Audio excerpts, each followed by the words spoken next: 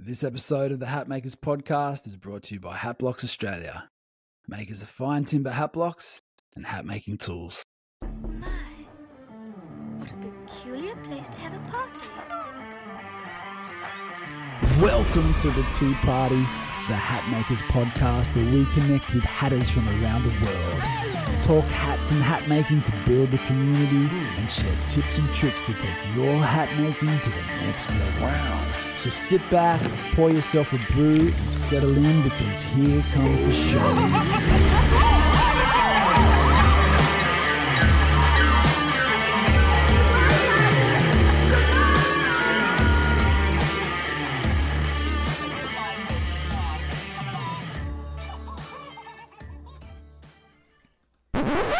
On this episode of the Hat Makers podcast, we're chatting with Willee Roberts from Hampui Hats. Based out of San Francisco, California, Willee's hat-making journey began with a pilgrimage to South America. From sitting alongside traditional Bolivian hatters to working for the Gurin Brothers Hat Co., from learning the craft for himself to now working with furriers to create the highest quality hat bodies, Willee has lived and breathed the hatter's path for over a decade. Willee sees his hats as a tool for transformation, serving as a vehicle for inner healing.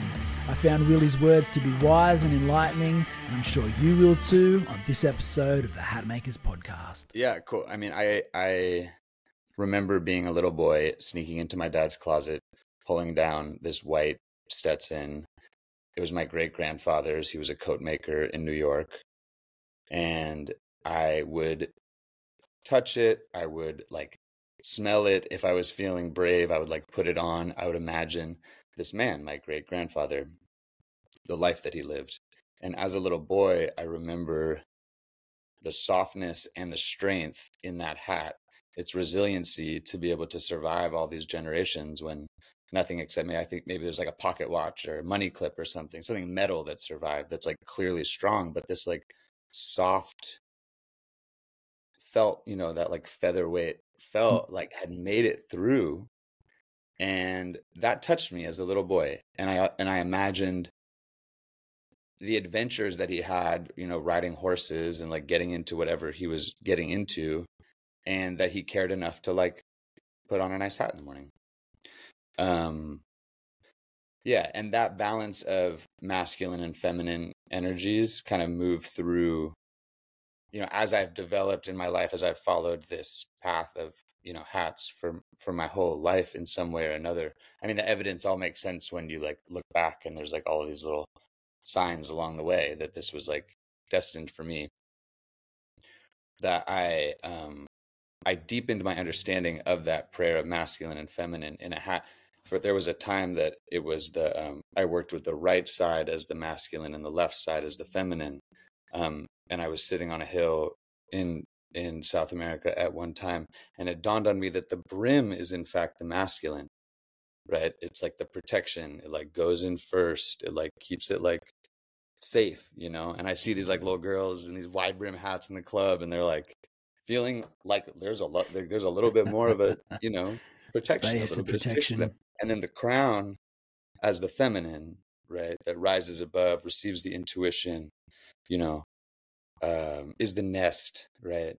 Or we have this is a much more phallic, and this is much more, and then where they meet in the middle is the balance point, and that's where we decorate, and that's where your head touches. So this whole prayer that's coming through these hats is, for every hat that is made here, is the balancing of the masculine and feminine in ourselves, in our relations with our relatives, and with the Mother Earth and the Father Sky. So people will bring their own prayers to this, but that's the prayer that I'm carrying for all the hats, and I think that hats can help us with that. Absolutely. So is that something that you've always kind of felt and acknowledged, or is that something that you've had to learn and grow with on your own journey? Well, the path of, if I look back in my life from when I was a little boy, from my earliest memories, including the memory of this hat, and in preschool, I played cat. The storybook Caps for Sale. No, I don't know. It's about a man. It's popular here. It was popular when I was a kid. About a man, cap peddler, that he stacks all his hats on his head, and he goes and he falls asleep under a tree, and all the monkeys come and take his hats, and then they throw his, and then he gets all mad at them, and then he throws the hats back. All the monkeys throw the hats at him, and he gets all his hats back.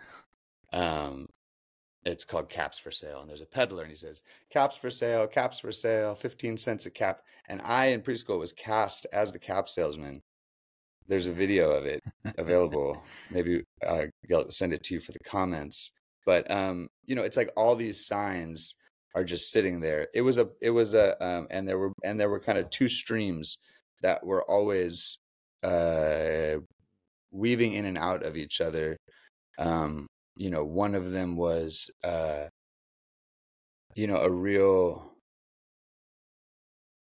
questioning of like some of the things that felt like a given. Well, asking questions about things actually that there weren't a lot of answers about, right? Like life and death and God and what's the meaning of it all.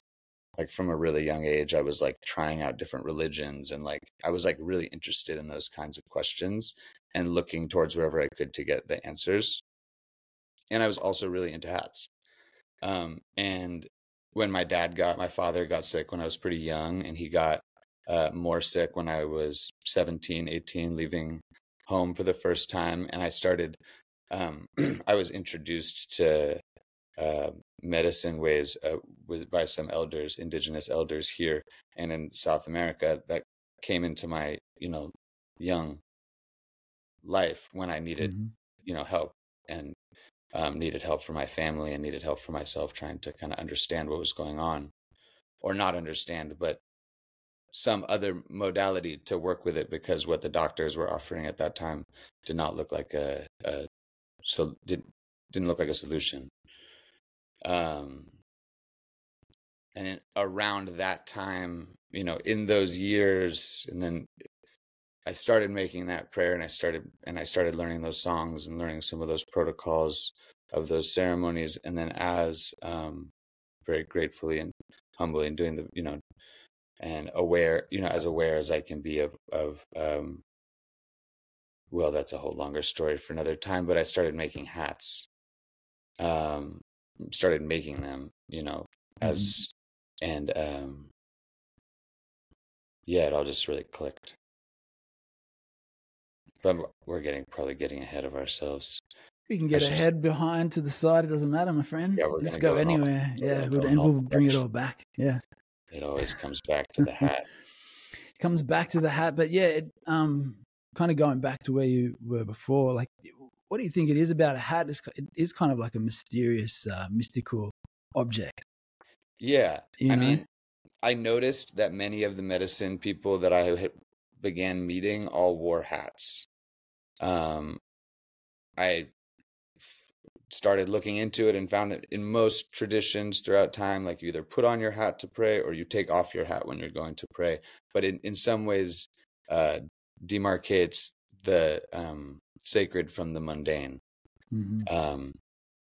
One time I even went to Brooklyn and tried to find out about the hats of the Jewish people, the Hasidic people, which are, like the medicine hats of my people. That's a good story too.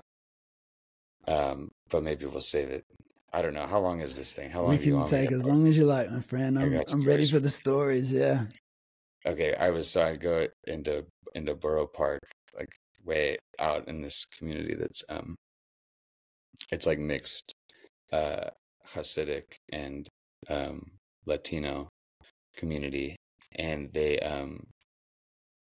it's just like it just feels like the shtetl. It feels like, totally old country out there. And I like kind of look like everybody else, except they're all wearing black. And I got like my white, wide brim. And I got like a fringe coat on back then with like the, like a suede fringe coat and like the whole thing. And the guy didn't want to let me in. I found out that there was one shop left that's still making the hats. The rest of them are all made in China at this point. But there's one guy still making them. And so I wind up at his door, and he doesn't want to let me in. And then, because they keep the door locked, and then I like kind of sneak my way in, And he's just kind of like ignoring me. But then the rabbi comes in, because this is the most poppin' hat shop I've ever been into. I mean, there's like 10 people in there. The only time I've seen hat shops this poppin' is in the Andes, which makes sense because these are places where people are still wearing their hats every day, you know? And if you're wearing your hat every day, you know, it's going to need attention. It's going to need love. You're going to be thinking about the next one. So I asked the question, right? Because there's like some variation in the hats, right? Some of them have a round top, some have a flat top. There are some other hats that are like the big fur hats, but I'm talking about the blocked hats I was curious about. So I ask him when I finally get his attention, because the rabbi comes in and I start chopping it up with the rabbi, and the rabbi really liked me. So then once he saw that the rabbi liked me, he was like, okay, I'll like give this guy the time of day for a second. And so I asked him, what's up with these different shapes? Because I figured that it probably said something about something. Like if you're like in the Andes, it's usually like, you know, you can tell a lot about someone's hat, right? Like where they're from, if they're married, like there's a lot of signifiers that come through the hat. It turns out that in the Hasidic community, the hat is just he was just basically like, he wears that hat because it looks good on him. He wears that hat because that's the way he likes it. And what I realized is that, like, besides whether or not you choose to wear white socks or black socks, the type of hat you wear is like the only like expression that this community, the men in this community get to like have any kind of, you know, expression, choice of what they're going to wear, basically, is like just in the hat. And I was like, okay, that sounds like a medicine hat for sure. You know, and so, yeah, I guess I just saw that in all of these, and I kept meeting all of these, like, you know, amazing indigenous people that loved hats and were like, when I could gift them a hat, they were like stoked. It was like something that like me as like a non-native person coming to like, you know, try to work, like get some help from these like medicine people, that I could bring them, you know, a beautifully crafted hat and that they would be down. And I realized that hats had the capacity to, you know, outlive us. I have found that people have so many little pieces in their lives that are from ancestors that are like living in a sock drawer, you know, like the spare earring or scarf or tie or whatever. And then people are saving these things, but they're just collecting dust in boxes. And what a nice thing to be able to like immortalize it on a hat that will then, you know, get to walk with your ancestors and carry on, you know, to the next generation. So the hat, I think of the hat as like, I think of it as like, at least in my world of hats, which is the only world of hats that I get the pleasure of living in, you know, there's a web, there's a network, there is a ecosystem of beings, human and non-human, that are all connected through the hat. And it's, you know, and the medicine moves through them, the, you know, the money moves through them, the, you know, all of it is able, at this moment, is able to sustain a lot and create, you know, life through the hat. So that's what I like, that's what I'm you know, dedicated to. That's what I love about, that's what keeps me really going with it. I mean, I love the art, like I love making it, those sorts of things, you know, kind of secondary to the deeper. I mean, I love it. I would do that. I would do it anyway, you know, the creative piece, but like it comes naturally, you know, like we have a million ideas for hats. We're always creating new hats and new ideas and trying, like that's almost like autopilot, because I don't have to think about it so much. I just have to make the time to do it, you know. But the business side of it, there's a lot of room for hats to really support a lot. And that I interest myself in that too. You know, I talk to young people that are trying to figure out what to do with their lives. And I'm like, if you can do art and business, like you might make it, because most artists have very little business sense and most business people have very little artistic sense, you know. And thank the goodness of it all that I've been able to, you know, bring other people in that balance out the places that I'm missing, and that I balance out the places that they're missing. And like, there is a good little core team here. So let me turn that off. That's, that is supporting this and supported by this. But the network runs really wide out into like all corners of artisan markets all across the world, and these nutria trappers, because we're doing all this. We have this whole nutria, hat body business that's a part of what we're doing.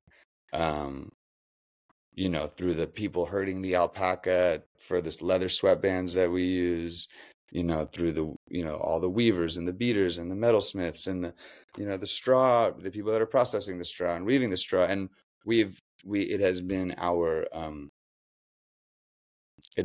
intention and our North Star to be in direct relation with these people, to be as far up the food chain as we can be with all of it from the beginning. And in doing so, really be able to ensure that everyone's being taken care of and that we're not losing too much on all of the middle people, which when you're dealing with indigenous people are usually ripping them off, like taking, huge cuts because these people are disconnected from the market generally. So if people are going to come and buy up their weavings or what have you, that small piece of the chain, like tons of what could be money for the weavers gets eaten up there. Yeah. Man, there's so much to I'm a rambler, Jack. I hope that's okay. I love it. Correct me or cut me. I mean, I want to be on your train, but I'll just go and not stop. Man, I want to jump in the UFO with you and traverse the universe and the cosmos. Ew. Yeah, man. I think like what you were saying there about so many things, about the masculine and the feminine, joining those two things together, joining the business and the art sides together. I think that's a huge theme in what you're doing. But yeah, also with what you're doing with the nutria and the felts, and then going up the food chain with all those things, that's an interesting story too. So how about we start with let's introduce you. Who are you and where you're from? Hello.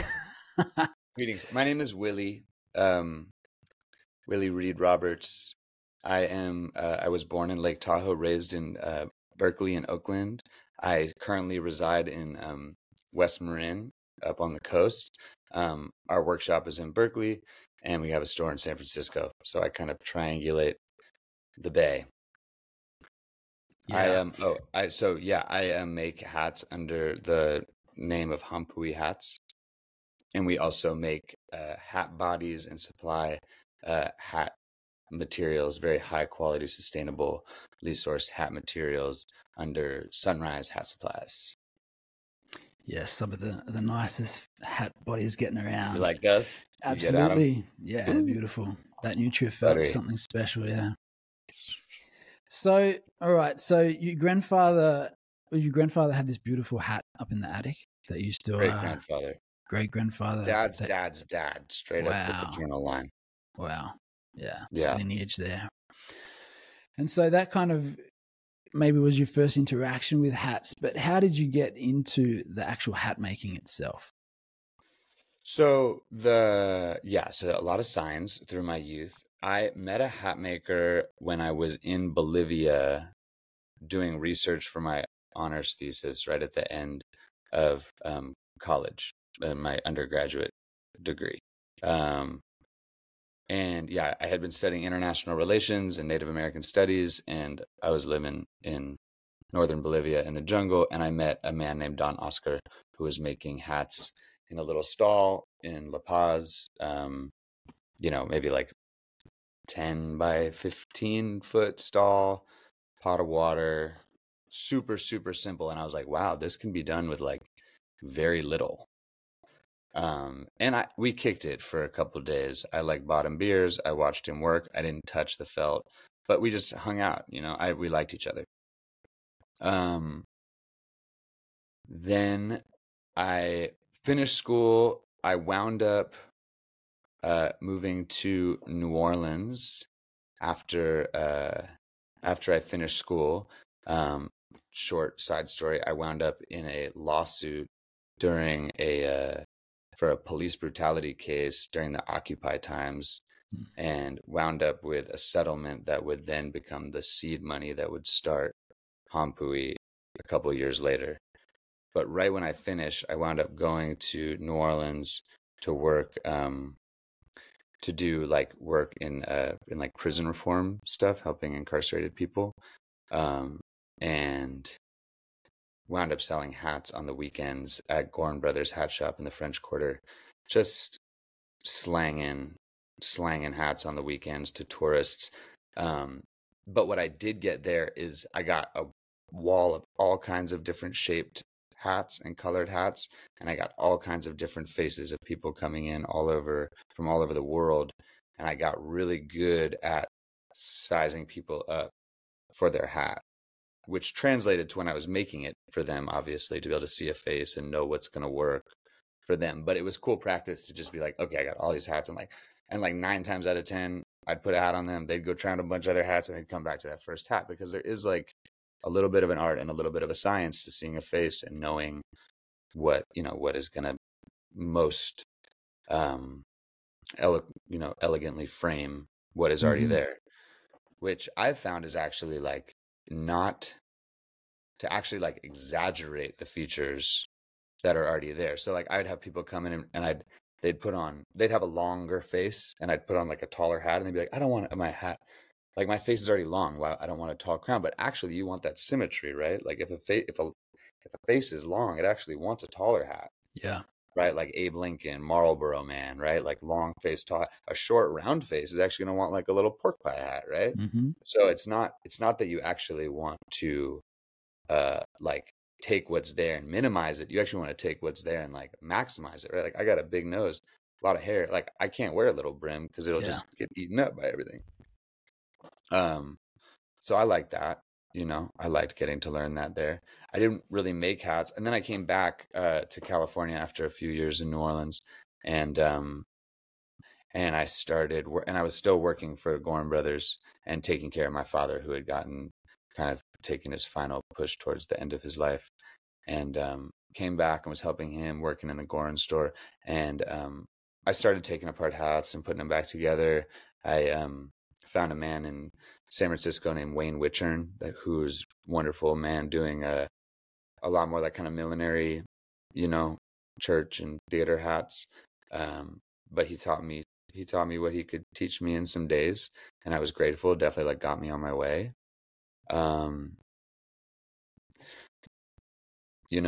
One day this beautiful woman came in and she said, "What's up with your hat?" when I was working at the store. And I was like, "Oh, I made this." And she wanted to pay me for it.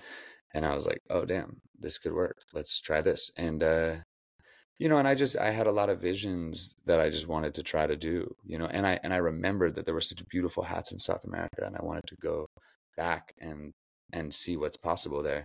So I quit working for Goran. I had a loving conversation that I'm going to bounce and we'll come back together. And we are back together. We never really left each other. I just stopped working for them and started working with them. Yeah. But I strapped on my backpack, started in Ecuador. I had been going down there a bunch, but, for all those years at this point, spoke Spanish and knew my way around more or less. Started in Ecuador, Monte Cristi to Cuenca, and kind of got the straw dialed. Went through Peru and kind of saw what was there. Got to know some really amazing weavers, and then found the felt in Bolivia. Really, this amazing. I got off the bus all bleary-eyed. I'd been on the bus all night, like 10 hours through the night. And I got my backpack on. I've already been on the road like 3 months, just like doing the backpacker thing, looking for one hat maker to the next, I must have visited 30 hat makers on that trip. And it's a Sunday morning and nothing's open, and I'm looking for a cup of coffee, and there's only one spot open, and it's a law office. And I go in, and he's like, "What are you looking for, gringo?" And I said, "I am looking for a cup of coffee." And he said, "I'll make you a cup of coffee." And he sat me down and he said, "So what are you looking for though?" Like, because it was like, it wasn't like, definitely not like on the like tourist gringo trail where I was already at this point. And then I would go somewhere even less on that trail. I said, I'm really looking for hats. And he said, "I know the guy."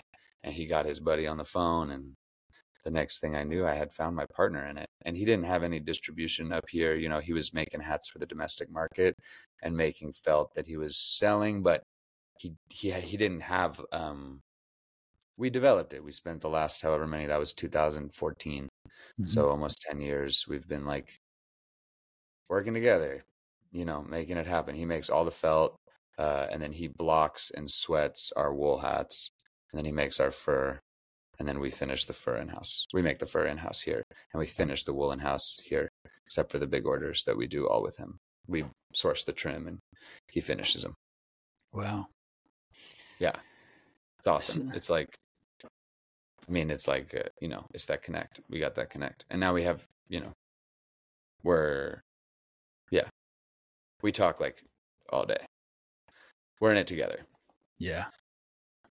So South America's played a big role in your hat making journey. For sure. And I knew it would be, I was buying bodies from Winchester and doing that thing.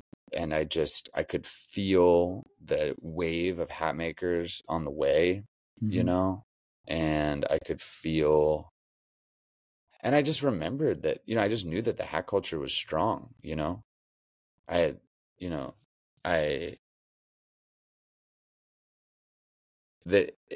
there are places where most people are still wearing hats. And there's a lot more people making hats there.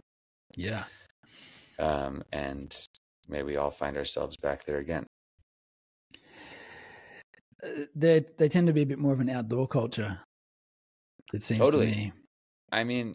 People that have no conception of like what I mean when I'm talking about making medicine hats or medicine coming from these communities, which is cool. People have varying degrees of relationship to the indigenous people where they live, which is fair. And it's good to be in relation with those people where we can. But even without any of that understanding of the medicine that's moving through these hats, keeping the sun off your face is crucial. It's crucial. We should be wearing hats. It is medicine. It is preventative medicine. There's plenty of reasons to be wearing hats before we get anywhere near the aesthetic or spiritual reasons. Just in the material, physical world, we should be wearing hats. Functional. Yeah. We know. Anyone watching this podcast, I don't need to sell you on. I'm sold. Why hats are great. I want one. What do you think about, just as a side thing, what do you think about the shifting indoor environment that people are getting locked into? How do you move people outside, and then how do you start selling them hats? Yeah. I believe it. I believe that people are stuck on their computers all day. I'm not living that lifestyle personally, and it's hard to imagine. Having to, people not being, immersed in their environment. How do we move the people outside?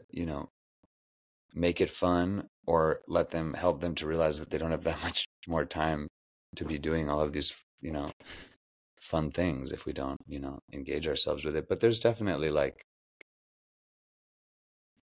I don't know. There's so many accessibility issues in terms of getting people outdoors and who it's accessible for, who is really accessible for to access the resources and the recreation that, make it easy for people to really fall in love with being outside. But it's hard. I think many people feel they're closest to God when they are outside, so that's a nice time to be wearing a hat too. Absolutely. So, go ahead. I was just going to take it back to meeting your felt maker in Bolivia. Are they doing your Nutria felts as well, or is it basically just? His father, grew up super, sin zapatos, countryside without shoes. And he, just kind of, figured out through his story how to get into law school and became a lawyer, and then like, was like big in like he became like a big lawyer from how I understand the story, Mhm. and then fell in love with hats. This was not his father, his grandfather. So he's third generation now with it. So he, they produce the wool up in the highlands, and then we make the fur in the lowlands. It's two different factories, and then we finish.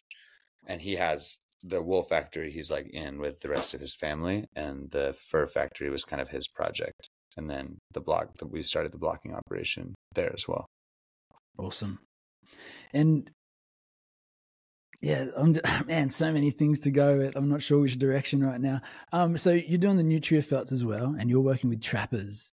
And is that in trappers in Florida because there's an abundance they're all over. They're invasive Nutria? all over. I mean, the story of the Nutria is, it's like kind of the story of our times. I got turned on to them in New Orleans, in Louisiana, which is, that coastline is losing a football field of land every minute. It's the fastest eroding coastline in the entire world.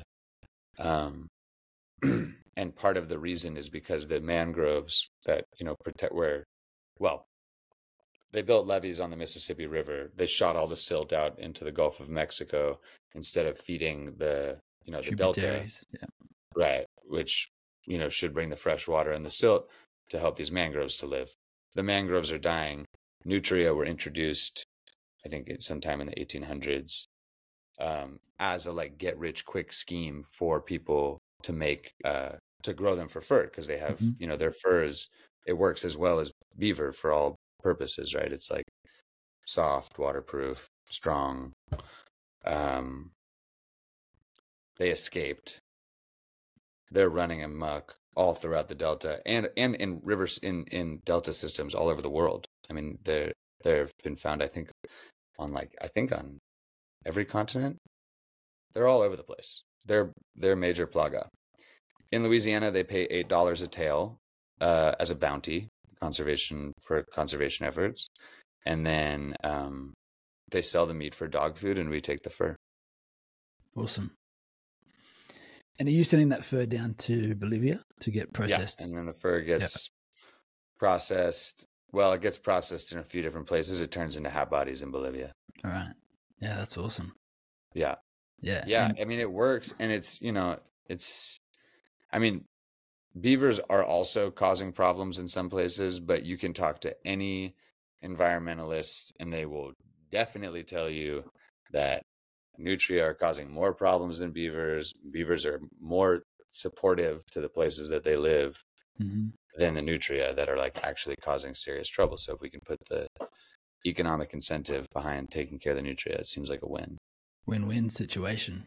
Yeah, and for a long time, nutria, the Stetson X's were beaver or nutria to rabbit, right? Like they were considered equivalent in terms of their quality for hat making. The only reason that they stopped using it is because they're ugly. They're ugly animals.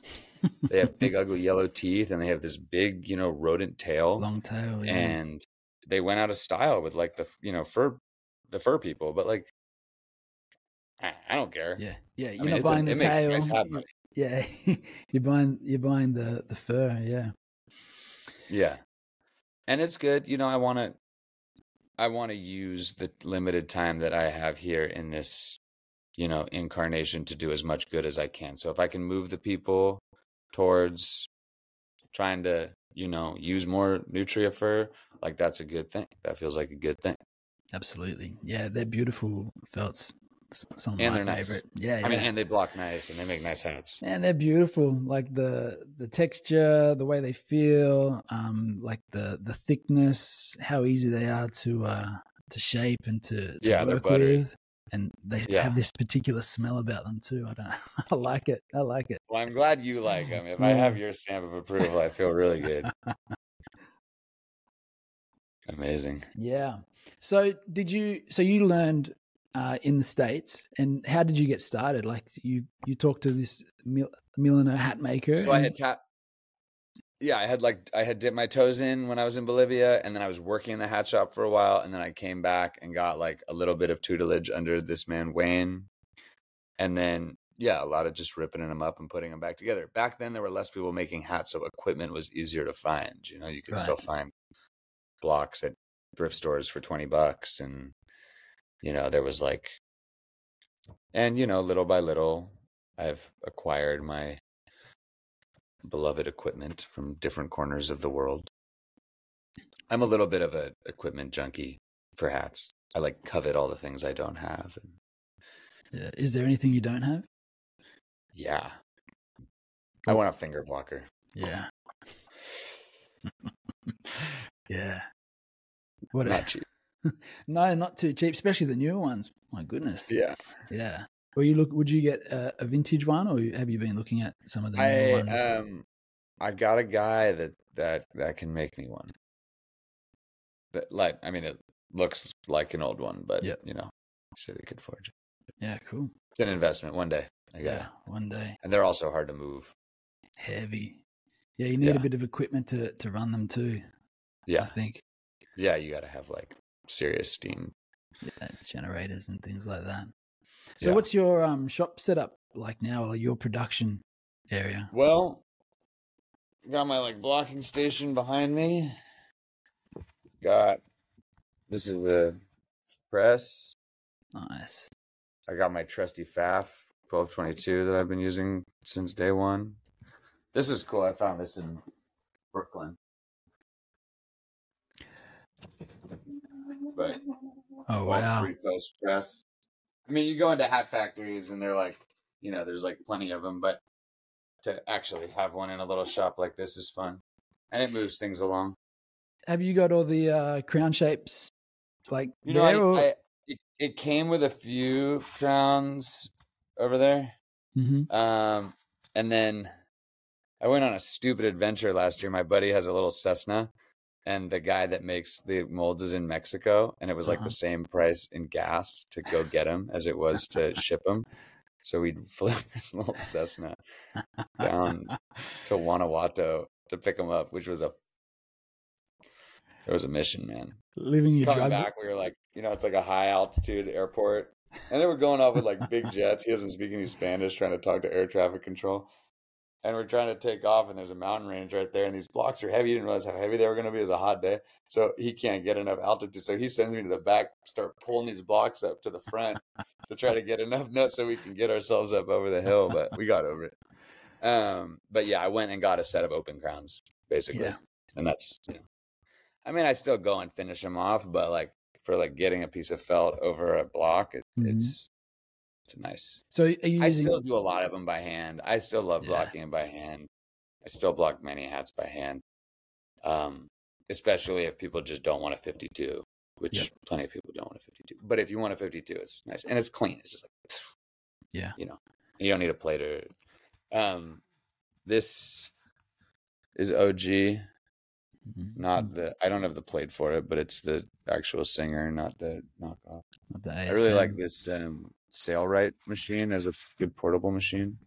It's for doing sails. Yeah, I know those ones. Have you seen those before? Mm-hmm. Yep. Some people like them, some people don't, but it's never done me wrong, and they're really easy to fix. I don't know. You want a little tour? Yeah, please. Love to see. This is my workshop. We have a store in San Francisco that's like less of a shit show, but this is like, it's just. It's all happening. It's just wild always. Lots of hat bodies, lots of trim. It's never not crazy in here. Got a little record situation. That press that you use, are you using that to block your felts? What's that? That press that you've got. Some of them. So that's all right. And then you can, but you can take like a blocked felt, and then you can press it like with the crown shape as well. Is that right? Or do you just use the crown shape and you can press any crown shape without having to like block it first? I usually just block them open on the press. Wait, ask your question one more time. Yeah. So do you block them first open on the press, and then if you want to put like a crown shape in, you have like another block that you can use to press a crown shape? I have like wooden crown blocks. All right. Yeah. I have wooden crown blocks, or I'll just do it by hand. Yep. Yeah, and then this is some of the trim situation. That's nice. Yeah, it's good. It's good. I like it in here. I hang out here a lot. You got some nice bands from down in South America too that I've seen. Is that right? Yeah. Yeah. We have wonderful partnerships all over. All the magic. And there's like Office back there, and there's like Distressing, and Sweatband Stamping and all that on the other side. So how many do you have people working for you for the hat production? Yeah, I do. Yeah, I got a gal named Kiki. She's awesome. She went to school in Paris to make dresses. She's from Oakland as well. Probably overqualified for what I've asked her to do, but she got us all in order here. And then she's got a crew of like 2 or 3 people. I mean, there's like kind of a rotating crew of people that can help, but there's like 2 or 3 kind of dedicated people that come through. Yeah. But we keep it chill, we try to just like enjoy ourselves as we work. Yeah. So you got your fingers in a few pies. I saw that you've done like a lot of collaborating with the Goran. Is it Goran brothers? Yeah. Yeah. What's that relationship like, and what do you guys do? So Ben Goran is he's 3rd generation hat maker from San Francisco. He he's got the same kind of curls. He's just like he's like a hat loving Bay Area freak.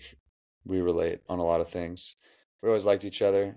I met him when I was in New Orleans working at his store. I mean, I was just so excited that there was a hat store that I could like work at and like get paid. I mean, I went in there the first time to I was like, I'll trade just like hours for hats, like I don't need to get paid. I just want to be around hats. So I was grateful to him that he had hat stores. I didn't like how branded they were. I remember I told him that. But he came out for the when the Niners were in the Super Bowl, and we kicked it till like sunrise.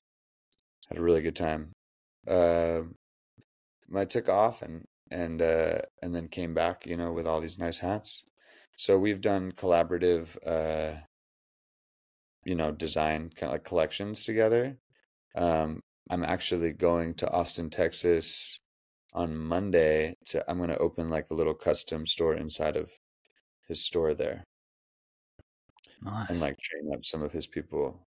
Yeah, they've gone really into making like trucker hats. That's like the it's 3rd generation, so like they've gone through all kinds of different things that they've made throughout the years. There was a time that they just made like friggin' headbands and earmuffs for like 30 years. So it's cool. They've always been able to just like reinvent themselves, which is awesome, but they haven't really been doing blocked hats, so I'm going to kind of step in and run support on the blocked hats for them. Yeah. That's nice. Are you mostly doing custom orders, or are you doing like a whole bunch of ready to wear and like wholesale type stuff, or what's I mean, we do a lot of things. I'm doing the fur custom hats, and I usually, if people want, I'll sit down with them and we'll lay down an altar and make a prayer around their hat. And sometimes people just kick it with me while I make it for the night. But it's like if I'm going to make someone a hat, I get pretty involved. Yeah. I don't do it that much. And it's not just like it's not just like a money, like you can't just like pay more to do it. It's I like kind of feel out the prayers and the hats that I want to make personally. If not, I send, we have a crew of people that are kind of doing the finishing custom wool hats for people here and in our store in San Francisco. We have a collection online that we make in-house. And then we have we have boutique. There's probably like, I don't know, like 30 or 40 boutiques. And then we have some bigger orders from some bigger people that we've collaborated with or sold hats to. Yep. And is the Hampui name on that, or is it like you're doing like a private label type thing for Hampui name them? is always on everything. Yeah. The only thing that I've been willing to private label are like fur, basically blank fur hats. Yeah. Because I'm selling people the fur bodies anyway. The wool has taken me a long time to make my wool hats feel as nice as they do. And, you know, a lot of people like turn their nose up at wool, but it was always important to me to be able to offer a hat for people that didn't have a ton of money. You know, Yeah. I mean, a big part of my market growing up was like growing up as a hat maker was communities that didn't have a lot of money. Yeah. And I didn't want to be like, you know, so having a wool option has always felt important to me. Also for people that don't want an animal to have to die for their hat to be made.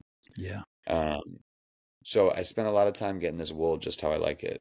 And I think it's really nice. I mean, I have people that swear they know hats and can't tell the difference between the wool and the fur. So that's kind of our bread and butter in terms of finished hats, just because we've like gotten in that like, you know, $300 to $400, you know, $280, yeah. $320, $340, It's and doable. it's a nice spot for people. How do you find the durability of a rabbit felt or your rabbit felts overall, like in life expectation of a hat? The nutria or the wool? No, with the wool. Oh, the wool. I mean, I've seen them come back, you know, 5-6 years later, being worn all the time, and they look good. Yeah, it's not gonna hold up like you know, pure nutria fur will, and I tell people that. But if you can get 4 or 5 years out of a hat, you know, yeah. I make myself one hat a year, right around my birthday. So I have as many hats, personal hats, as I have years I've been making hats, and I'm just gonna kind of keep it that way. Yeah. At least for felt. I make myself straw hats all the time. You're allowed to have one little vice, yeah. What's your favorite style and shape that you like to go with? I mean, my last couple of hats have just been in like this open road shape that everyone's enjoying because it's having a moment and I'm down to be on board. Yeah. I guess this hat and my last felt, but the hats that I was making for honestly the 2 years before that were both pretty tall crown, short brim, tall open crown with a short brim, shorter brim than I'm used to. But you know, I'm down to clown, so have a bit of play. Getting a little wild.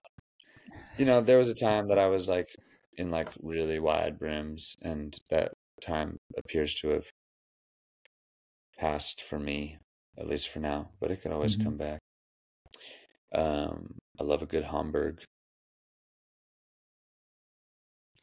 Do you feel like the styles that you're into, are they more of what you're selling in those times too, as you change through styles and things, or do you have like set styles that kind of just continually sell regardless of how you feel about them?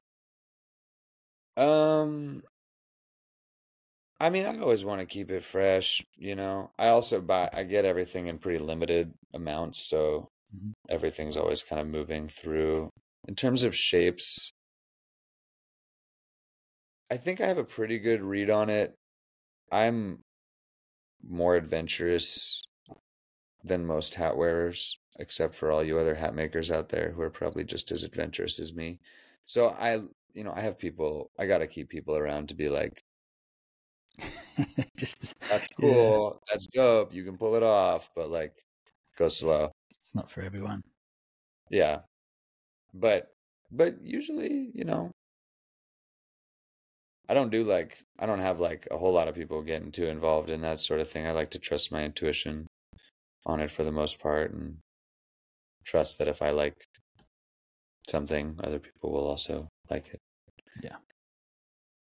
But I'm also not like, you know, I'm not making like a lot of one hat that I have to be like, is this, you know, definitely going to be a good hat or not? Like, it's pretty easy to design a hat, take a photo of it. Yeah, see if it works or not. See if it works. So coming back to your style of making a hat for someone and the connection that you have with someone, and that it's more than just like putting things on a hat or shaping a hat. Like, what's that process like if I was coming to meet with you and you were going to make me an actual medicine hat? I keep it humble. I try to keep it, the hat can be as frilly as we want, but I try to keep the ceremony humble. I lay out a little altar on a cloth, honoring the 7 directions, the 4 cardinals, the sky, the earth, and then the center. Um, and then I invite people to like bring their pieces in or work through all of the, myriad pieces of, treasures that I have found from around the world that all carry their own story and their own medicine, if you will. And then I invite people to place them on the altar in kind of whatever direction that piece is embodying, and I kind of give a little bit of a description of how I relate to the directions to make an altar together. We sage down the hat using buffalo sage, or the hat body, excuse me, and like decorate the hat with like sage crowns, and we hold that over the altar, and I might sing a song, and then give just an opportunity to make a prayer, to however people want to do that. Some people, I'll usually make some kind of invocation prayer, nice and humble and simple, just welcoming in the the ancestors of this person, and the elementals that create life, and all of the relations that might benefit also from this hat being born. And we celebrate the person that's making the hat, right? That's who we're there for. And we invite them to make their own prayer. And some people will speak from their heart. Some people will sing a song. Some people will say a word. Some people will be silent. It's all welcome, and everything that's not said finds its way in. And, we trust that it's happening how it should happen, and it never looks the same twice. And I invite it to be co-created. I didn't receive this particular ceremony from anyone. I've learned some things that feel that they help ceremonial flow, and help the energies move and help the prayers get moving, that I've had the privilege to learn from, teachers that I've gotten to be in relation with throughout my life. But because I wasn't handed the ceremony, I don't feel a lot of dogma around it. Mm-hmm. Like, I don't feel like it has to be done in a certain way. Whereas if I'm being taught, like handed a ceremony with other types, I'll be much more careful to just do it the way that it was taught. But since it's of my own dreaming, and just, that the hat just becomes a tool for people to make a prayer and to connect with, their highest and greatest purpose, and remember, whatever their, that original instruction was, that, is their, reason that they're here. And I hear amazing stories from people, I've heard of hats leading to very, miraculous things, or that ceremony, what was said, triggering things, that help people out. And I don't know. I mean, I'm certainly not healing anyone. I don't think the hat is healing anyone. I think that it is all an opportunity for people, to engage in their own prayer. And it's an easy avenue into that prayer. Because there's not a lot of dogma, because there's not like, you don't have to do it any kind of way. And I invite the co-creation, and I want people to feel inspired, because from in making of the ceremony, because from the ceremony we take those pieces, and it becomes a blueprint for how we're going to make the hat. So if I can get people's creative juices going in their prayer, that energy translates into a beautiful hat, and every single time is a miracle, and it always works perfectly, and it always looks perfect. And, I mean, occasionally there's like a little sizing thing that needs to get worked out, but for the most part, it's like really clean. Now I got a conformator, so now it really is chill, but thank goodness. God, I was like, they used to be chill, and now I'm like, oh my God, I better get one before there's none left. Absolutely. I was like, should have bought that 10 years ago, and it was like a quarter of the price. But, yeah. but it's all a collaboration. Yeah. This prayer is a collaboration. All of the medicine pieces that come in here, it's a collaboration, right? When I'm like designing a hat, I'm like designing with the vision of the weaver that wove it, or with the, the metalsmith that, etched it or whatever the piece is. And because I know these artisans that I work with, I feel like I'm constantly, in flow with them, and then in flow with these people, and then in flow with these, the customer and their ancestors. And like, what was grandma's style that she was wearing that necklace? Okay, we're working with her now. She's in the room. And that's, I think it's really important to stay connected to our ancestors, not because they're here, because they're guiding us. All we got to do is listen to our own intuition, right? Like we are them, like we are the product of their genetic material and our and the stories that they told, and the stories that maintain. So like they're here, they're in us, they're with us. It also, connecting to the generations before opens up all of this connection to the generations to come. And there's it's really important that we think about the generations to come like all the time, because we have responsibilities. I heard something cool. This elder told me the other day. He said in this modern culture, we think a lot about our rights, what we have rights to, and that everyone should have equal rights. And he said, in his culture, in his way, as a Lakota man, he said, in his way, we don't have rights. We just have responsibilities. We don't have a right to any of it. We just have responsibilities, to our relations, to all of our relations. So I think about that a lot in how I try to make hats with people, what I try to open up in this prayer, of like, what are the commitments that we're ready to make, what are the responsibilities that we want to take on in our life? Or not that we want to, but who do we feel that we have these responsibilities to? Yeah. And then what kind of commitments can we make to try to do right by them? And like the other beautiful thing about using hats as this way in is that they're so fun. And like kind of they're like so sacred and like deep, but they're also like light and frivolous, and like they're like, what happens when you like walk into a party wearing a hat? It's like fun. People associate it with some, the Mad Hatter, right? Like they're like the Tea Party, like this is, and that's great. We need humor. We need the levity. For the depth to have room, we need the levity. For us to continue on like this, and when they can come together like that, which I think is something that we are able to touch with hats. And I think that's one of the reasons that so many of us that walk that line of depth and levity, because I see, obviously there's like a lot of like bearded hat makers with curly hair. Here we are, like we're an archetype out here in the hat world for sure. What up, my bearded homies? But there's also a lot of not bearded, curly haired hat makers out there. There's like a lot of diversity of people making hats right now. And if I see the thing that connects all of the people that I'm watching making hats, it's like they got a pretty good grasp on like being like pretty real and like like kind of like, grounded, or feeling the weight or seriousness of getting fitted for a hat, having a beautiful hat made for you, everything that goes into it. And they're also like down to like have fun. Yeah. And like enjoy it while they're here. And I think there's something about the hat that attracts a certain type of people to making it.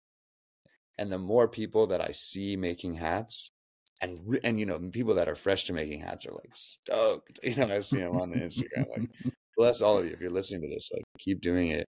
It's amazing. And like, and like everyone's going to do it differently. It's good if you can get people to help you out. We're down to support, but I see all these new hat makers and I'm like, yes, this is like, there's a thing that's bringing people to do this, and like bless them all. I remember being back in the day, back when like there was like another wave, right? Like I wasn't first wave. I mean, whatever, like of like modern hat makers, right? Like after hats like went dormant and like just the cowboy hat makers were surviving and the chassids. And then there was like this resurgence of, hat makers in like the early 2000s. And then like I was like second wave. And then like third wave was like big, and like fourth wave was like even bigger. I don't even know what wave we're on now, but there's like a lot of hat makers. And I remember talking to some hat makers earlier on, and seeing a lot of people feeling like really like there was like a split camp in the hat making world. And like half, maybe not half, but there was like one camp that was like they look out at a party and they see, 95 people not wearing hats and only 5 people wearing hats. And they're like, oh my God, there's only 5 people wearing hats. Like, I better guard my materials. I better guard my knowledge. I better guard my customer base because there's only 5 people out there to make hats for. And then there's the other camp that sees 95 people to make hats for. Yeah. And I've always been in that camp. I've always seen all ships rising in this world and hats just being more, accepted, assuming that people are going to like make them, try to make them in like a good way and, not make them too corny so that people stop wearing them. But no, I'm not judging anyone's hats. I love everyone's hats. I love hats. I love people doing it. I'm down. I've always been down. Yeah. And the fact that there's more and more people making them, I'm just like, dope. Let's go. Yeah. I'm the same. And that was even before I was selling hats. Now that I'm selling materials, now I'm really rooting for everybody. But even before, I was always like, I put myself out there early. Like, if you have questions, holler. I'm down. I don't know that I know the answer, and I'm not saying you should make hats like I make hats, but that's because you're a giver. I think you. I know that you see beyond that what is, and I think that's part of what you like. It's a huge part of what you do. I think most people like realize there's something beyond, and they understand that it's kind of a hat is an embodiment of all these things. And I think like what you're doing is creating that space, and the hat is a tool and it is a medicine, and it's a great object that can facilitate healing. Yeah. Totally. And not just for the wearer, but also for the maker. Yeah. Yeah. Here we are, living these beautiful lives, getting to be upright in how we move through the world, getting to be present for our families, getting to like, be, it's a great path. It's a great path. I recommend it for anyone. Even my friends that are struggling now, they're like, oh, I should have gone into hats. I'm like, it's not too late. Yeah. Come make hats. It's fun. Get in on it. Yeah. Great. That's awesome. What are you doing? Come help me. Yeah. Yeah, seriously. Yeah, man. When I first started, you were like, I think one of the first that reached out and said, "Hey, welcome to the fam, man." And I always I liked what you were making. I always appreciated that. I liked what you were making. I still like what you make. Thank you. I look up to you. I look up to you, man. I like how you reach, you think big, and you help big. I think that's a huge part. And yeah, man, I've always looked up to you. And also, even though, we don't speak so much, I always feel like a strong connection to you and what you do. And man, like, I love the realness that you put into the work that you do, and like how obvious and subtle your message is, because I'm a believer. And I think like the healing and the medicine is what it's all about. Yeah.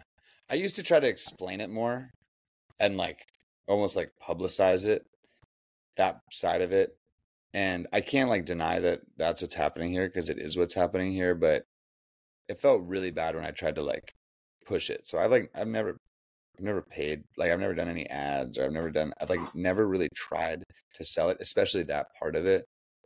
Because it's just kind of like, if if you feel it, great, it's available. And I swear to God, there's people that just like, I'm just must be invisible to, because they're just not meant to see what's happening here. And I'll just be like, I'll be having like a whole function in the hat shop. Everyone's having a good time, and people just like walk straight by. I'm just like, wow, you are not, this was not for you. We're having a great time. You're welcome. But that's cool. It's good. It's good to trust that the right people will find their right hat maker. And like, I'm also all for like people going to see their local hat maker. Like, we're pretty spread out, and it's like way easier.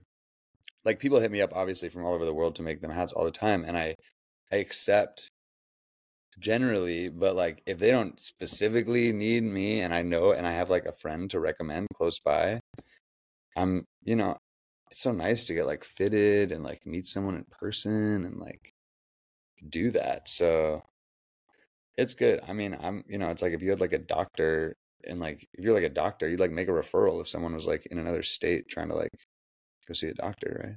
Yeah.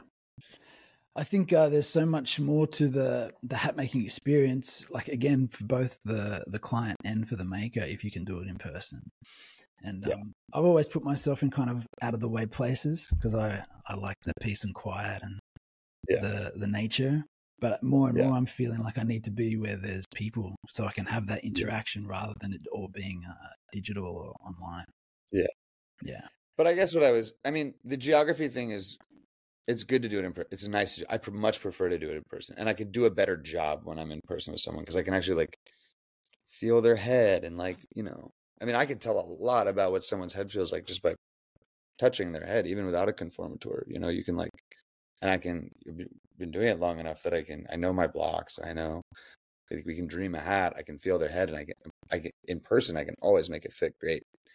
When it's over the phone and I'm trusting their measurement, but it's cool. I'm down. What I was more trying to say is like, I think everyone finds their hat maker. Yep. And like everyone is like bringing a different flavor and bringing a different aesthetic, but more than the aesthetic, like a different, like, we're all people and we all have our vibe and like linking. I just love, I'm not like looking at people and being like, oh, they all need to buy my hats. I'm like, this is, may everyone find the hat maker that is meant to make their hat. And most importantly, like, may people just wear more hats. It's a good thing. It's just a good thing. It's a better thing. It's net positive. Hats are net positive for everybody involved. Yeah, more flavors. Like shoes. Yeah, like shoes. Although going barefoot's probably a little bit better. Love barefoot. I'm barefoot right now. So when you're designing a hat, like not maybe particularly for somebody, but when you're own, like where do you get your inspiration from? Like where are you drawing your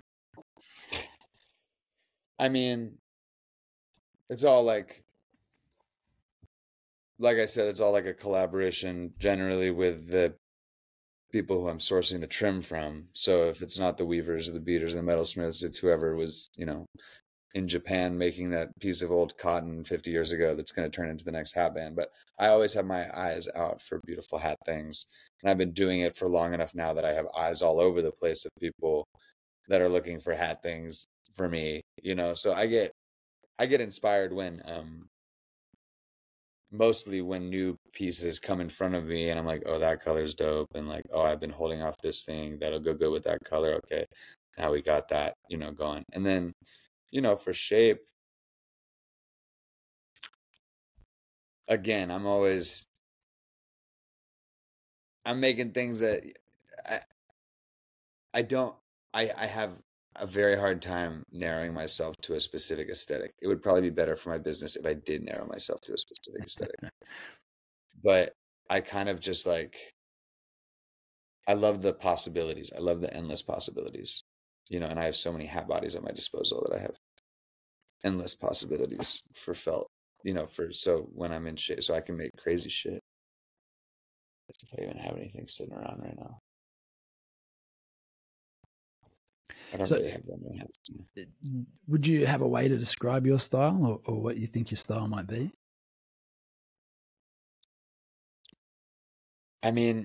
Again, because I think that,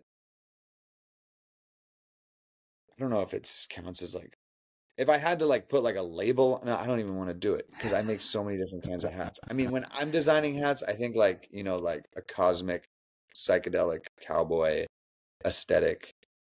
But also, they're medicine hats. They're these, all of the pieces, there's no crap on it. Every piece that goes on a hat is like made by someone.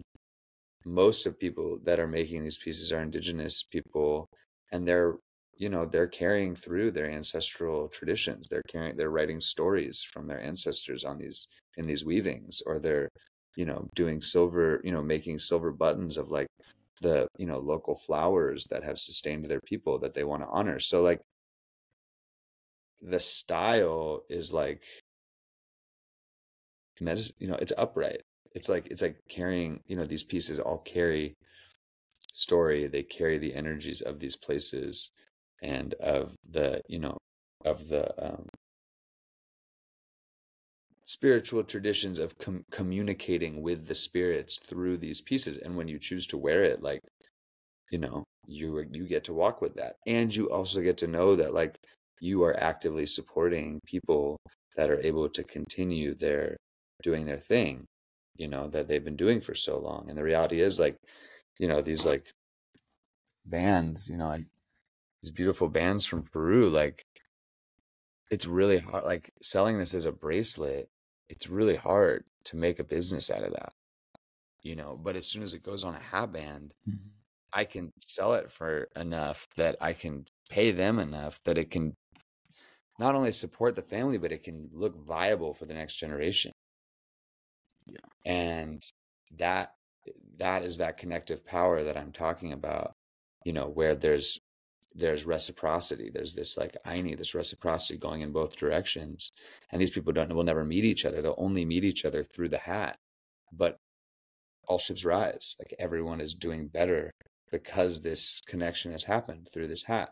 So I would say that is like the style, right? It's like quality pieces that are made, by hand by someone, or old vintage finds, which are, a fair amount of the stuff that goes on my hats are old things. But even that, I mean, they're ready for new life. I outside of the edge binding ribbon that I use, pretty much none of the trim is like, if it's new, it's made by like, indigenous hands. Yeah.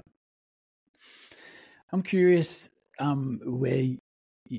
you built your philosophy and how you have this great desire to connect and to share and to uplift all the people that you come in contact with. And I'm just curious how you pulled that together and how that became so important in your life. I mean, so like I said, when I went to go move to New Orleans, I was working in the prison system there, right? I was working in the prison system and I was selling hats on the weekend and tacos. And like we had great taco business at night. My mom's side were all like lawyers, mostly for like some kind of righteous cause. And my dad's side sold clothing, coats. So here I was like working in a law office on the weekdays and like selling clothing on the weekends. And like everything about wanting to like do right in the world was saying, go be a civil rights attorney and like defend the people that are most having, the most challenge, the most oppressed people in your own neighborhood. But I saw, and I worked tirelessly at that job to try to help people. And I just kept getting beaten down every time that I would try to make some kind of change. It would just, excuse me.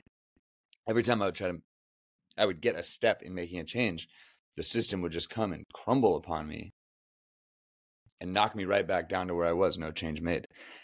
And I praise the people that have dedicated themselves to that kind of work. The teachers and like the people working in the world of social justice, bless you and thank you, and come get a discounted hat from me because I couldn't do it. But I saw the way that people were uplifted in the hat shop, in the Gorin Brothers hat shop, by hats. And I saw the way that I could touch people very directly, and have an immediate cause of creating more beauty and more life, especially the men, but the women too. But, people that are just not used to being told that they look beautiful and not used to looking in the mirror and like feeling beautiful. And like your face is so particular, you can't escape it. You can't unless you're gonna do plastic surgery, but you can't like work out to like sculpt your face. Like you basically get like how you cut the hair on it and like how you frame it with a hat. So getting these, men from the middle from wherever, that had not looked in the mirror and felt beautiful in a very long time. And they were getting this moment where like everyone's like, damn, you look great. And not like, oh, that's a cool jacket. It's like, you look good. Your face right now, you look beautiful. And I think it brings a lot of healing, especially to the masculine, to hear that, because men often don't get a chance to hear that. And I think men not hearing that enough, not feeling beautiful, makes them do not beautiful things. So I saw a lot of change happening. I also saw how much people with very little resources cared about their hats. I was in Ecuador this one time, that when I was looking for hats that first time, and I was in the market, and I spot a fur hat across the market, and I like walk over to this old guy, because I was looking for hats, and it was early in the journey, right? I was mostly finding straw. I found there's a felt factory in Ecuador, but I found a fur, and I was like, man, I gotta go see that guy. So I go over there, and I ask him about his hat, and he rips it off his head. He says, "Not my hat." And he has holes in his shoes. I mean, this guy's got very little resources, obviously. Very, living on very little. Old man. He rips off his head. He says, "I went all the way to the border to buy this hat. This is my most prized possession. Like, you can't have my hat." He thought I was trying to take his hat from him, or trying to buy it. And I've seen that over and over, where people that have very little feel something, feel that whatever little they have to spend, they want to spend it on a hat, because there's something that wearing a hat does, that people, even when they're downtrodden and having such a hard time, makes them feel beautiful and makes them feel more alive. And I saw how much I could help out the like homeless population, or the people that were really struggling in New Orleans, by giving them a free hat. And I was like, for all the ways I'm trying to help these people in prison and getting nowhere, through this simple gesture of having hats available for people, I was like, it felt like I was actually like changing lives. I don't know if I was. I could be totally imagining that it was as helpful as it was. But from the look that I saw in people, and the way that I saw people treating each other at the end of the interaction with the hat versus the beginning of the interaction with the hat, it looked healing to me. And it felt healing for me, because I had been hearing these prayers for a long time of wanting to do good with my life and wanting to help the world and do something beautiful. I've also been knowing that I needed to create some kind of business that I could feed my family. I also knew that I needed to, or that it was important to me to be, praying. And I didn't want to be like a white boy shaman. Now I really don't want to, now that there's so many white boy shamans, but even back then I didn't want to do it. Yeah. And it was a little bit more acceptable. But I knew that I wanted to be making prayers with people, and it clicked for me very quickly. There was a night that it just clicked, that I was like, I'm gonna make hats, make medicine hats, and I just started, doing it for my friends, and it was right after that woman, I said, that beautiful woman came in and wanted to buy the hat off my head, but it all kind of clicked at once, that hats would be a way for me to fulfill these objectives that felt important to me for my life's work. And it's working, now it's like been a decade, and it's there's plenty of like things that come up all the time, little fires to put out all the time, but like generally it's like, feels like it's working. Everyone feels happy. I'm not getting a lot of complaints from anyone, and I'm getting to live the life that I want to live, and like do, and stay, do the work that I want to do, which is like, I still get to make hats a lot. I get to like bring the hats out to other places and meet people, and I get to maintain these relationships with all of these artisans, and like be helping them to figure out how to navigate markets generally, right? Like a lot of folks that I work with, they weren't like, they had never shipped something internationally, they weren't receiving money internationally. There's like a lot of things to like figure out to bring them at all, into this. And then how can I do, and then constantly being in the conversation with them and with, my people here, and just with myself, of like, how can I do this in a really responsible way, where like whatever I'm building is going to be able to sustain itself, and like where there is an actual reciprocity that is continuing. And it takes vigilance all the time. Like if I'm going to be walking this path, if that's going to be my objective, it's not an easy North Star to actually carry, especially as it's become a bigger business. I have to stay super vigilant, and say no to shit and really,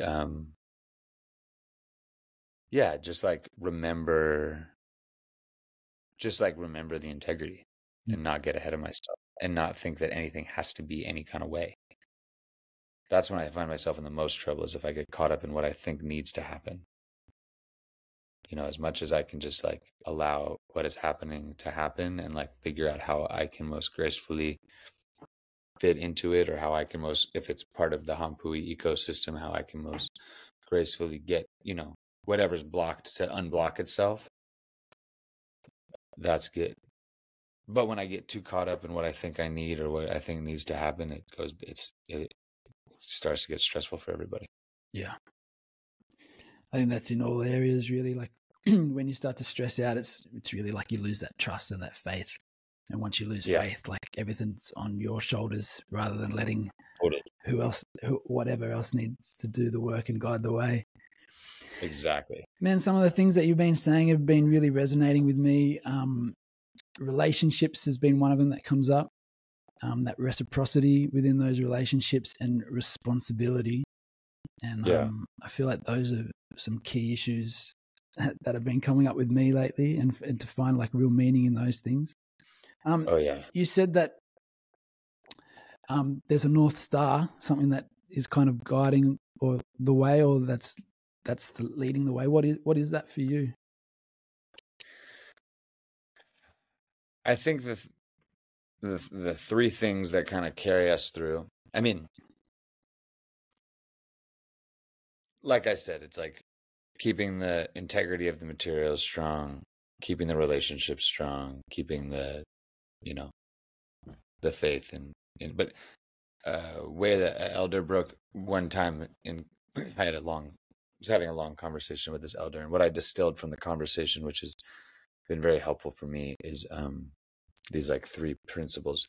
The first is one of the great joys of being alive is making commitments that we're excited about making and then fulfilling those commitments. Right? Or the way I thought about it is fill your plate with food that you enjoy eating and then eat all of it. You don't have to commit to things that you don't want to commit to, but when you make commitments, it feels really good to fulfill them, and it feels really crappy to me to not fulfill them. So making commitments and making commitments that we are excited about and fulfilling those commitments. Number one. Number two, our relationships are everything, and tend to our relationships, human and non-human. But we are our relations, and they take constant tending. So tending to our relationships with all of our relations is paramount. The third is go with the obvious, or make sure that you've at least checked out the obvious before you start looking for too many other hidden possibilities. Because very often what is for us is what is handed right to us. And maybe we don't want it at first, so we start looking for oh, but what if it's this? Or maybe I haven't looked enough here. And and a lot of times what is handed to us we don't actually want, but it is actually the best thing for us. But if we can just, at least acknowledge the elephant, at least be with what is obviously right there before we try too much other stuff, we will save ourselves a lot of time and energy. And I have to come back to that all the time. I'm constantly checking. Have I checked the obvious answer right now? Have I seen that one through? And it does save me a lot of energy to do that, because, you like to works with hats too. There's usually an obvious hat when someone walks in. Someone's usually hey, you try on 5 different colors, their eyes light up at one. You could take another 2 hours talking about the pros and cons of this tan versus that tan, or why a gray hat might look nice with that new dress, or a blue hat with their eyes but when they looked at themselves, their eyes lit up when one color went on. That's the one they should have. Yeah. So those have been helpful for me. I try to get back to those when I can. The commitment one's hard, we're really conditioned to try to people please. As small business owners, we're super conditioned to try to people please because we value our customers and we want them to have an amazing experience. We're charging a fair amount for our product. It all makes sense. But just being, I think in the business, it's been really mindful to be like, is this a commitment that I want to take on? If it is, I will do everything I can to see through fulfilling that commitment. If it's not a commitment that I want to take on, I'll like humbly pass and try to figure out, is there someone in my network that can help you out? And that to me, there's like the integrity piece is like, that's like a big piece of like where it is. It's not just not fulfilling your commitments. It's like actually like it's the overextension that winds up really like being people's downfall from what I've seen. Yeah. How would you help someone navigate that? Like, how do you know what's a commitment you want to take on versus one that you probably should not accept? I mean, in the business world, I mean, it's, following your intuition, trusting that like there is time. I mean, it's a little bit easier, I think, to get in the business world now because there's a lot more resources than there were when we were starting. There's more felt suppliers, there's more tools available, there's more YouTube videos probably, and it's still, it all takes time.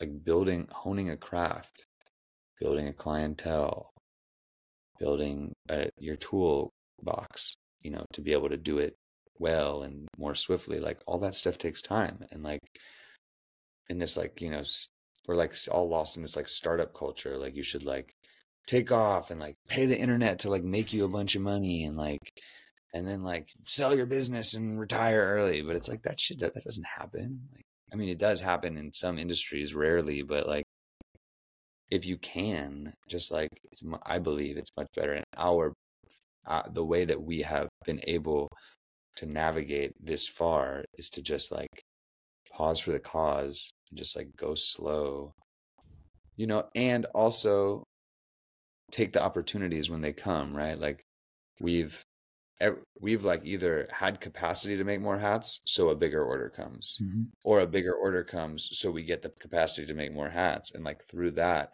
the business has built. But it wasn't like, I'm going to go buy like a ton of inventory right now and then like force it on the world, So yeah, I think, patience is crucial. Patience will help not overextending, and like, lifestyle is, there's a lot of ways to do it. There's a lot of ways to be a human. There's a lot of ways, hats are like great currency. There's many things that I have been able to pay for in my life trading for hats, everywhere from like dental work to, festival food to, whatever, all sorts of stuff you can trade for hats. Everyone wants a hat. And that's a good economy for me. I would rather, that hats have a good exchange rate for me. And I would rather be in relation with people through that kind of commerce than just like, okay, I can get this money from this person and pay this money for that person. I love my people that I have some people at this point, it's not even like a trade relationship. They just like constantly bring me things that they think I like, and I usually do. And when they need a hat, they just come and make a hat. Yeah. And no one's keeping score. Yeah, that's a nice way.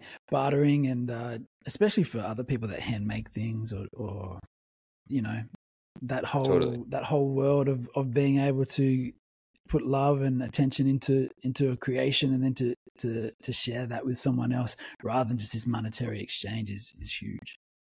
Yeah. I'm super grateful. I'm grateful that I get to be in a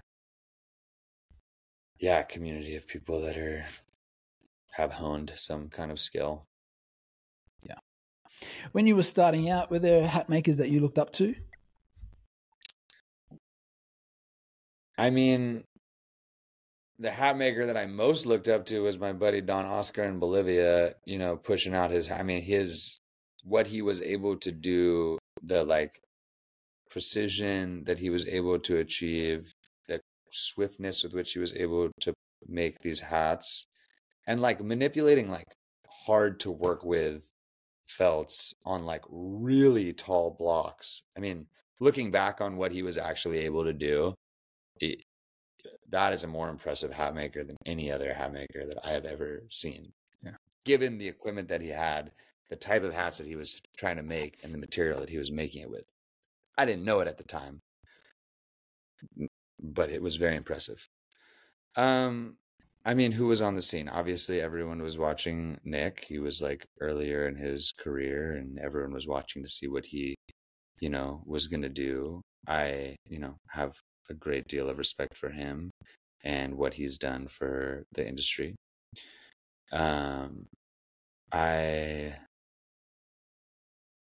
Who was I talking to at that time? Brandon Wise was in LA. I had, I don't know. I mean, it was early, like it was kind of early days of Instagram for me. It was like when I got an Instagram was for my hats. So there was like a small crew of people that were making hats and posting them on the internet. And if I actually went back and thought about it, there were many hat makers that I was watching, admiring. And yeah, whenever I'd pop into a town, I'd go find the hat maker, introduce myself. Yeah. Do you still look or observe and see what's happening out there now that you've got your felt supply company, watching what your customers make? Are there any ones I watch you, Jack. Thanks, man. I'm always waiting to see what you're gonna make. Yeah, I do. I keep tabs. I mean, I keep tabs. I especially like to see what people make out of the Nutria fur. I love seeing these like colors, because I sit there in the lab with them, like with little like pipettes of dye drops to like get the pink just right, to get the tan just right, So when I see, I feel like I have done something in the making of these hats. It's collaboration. Mm-hmm. Absolutely. I've done my part in making it felt nice. So, I love seeing what people are making out there with those. And are there any stands out for you? Any hatters out there that you like? Yeah, give some names, drop some names, make everyone feel part of it. Willie's top 5. I'll put you on the spot. Rude.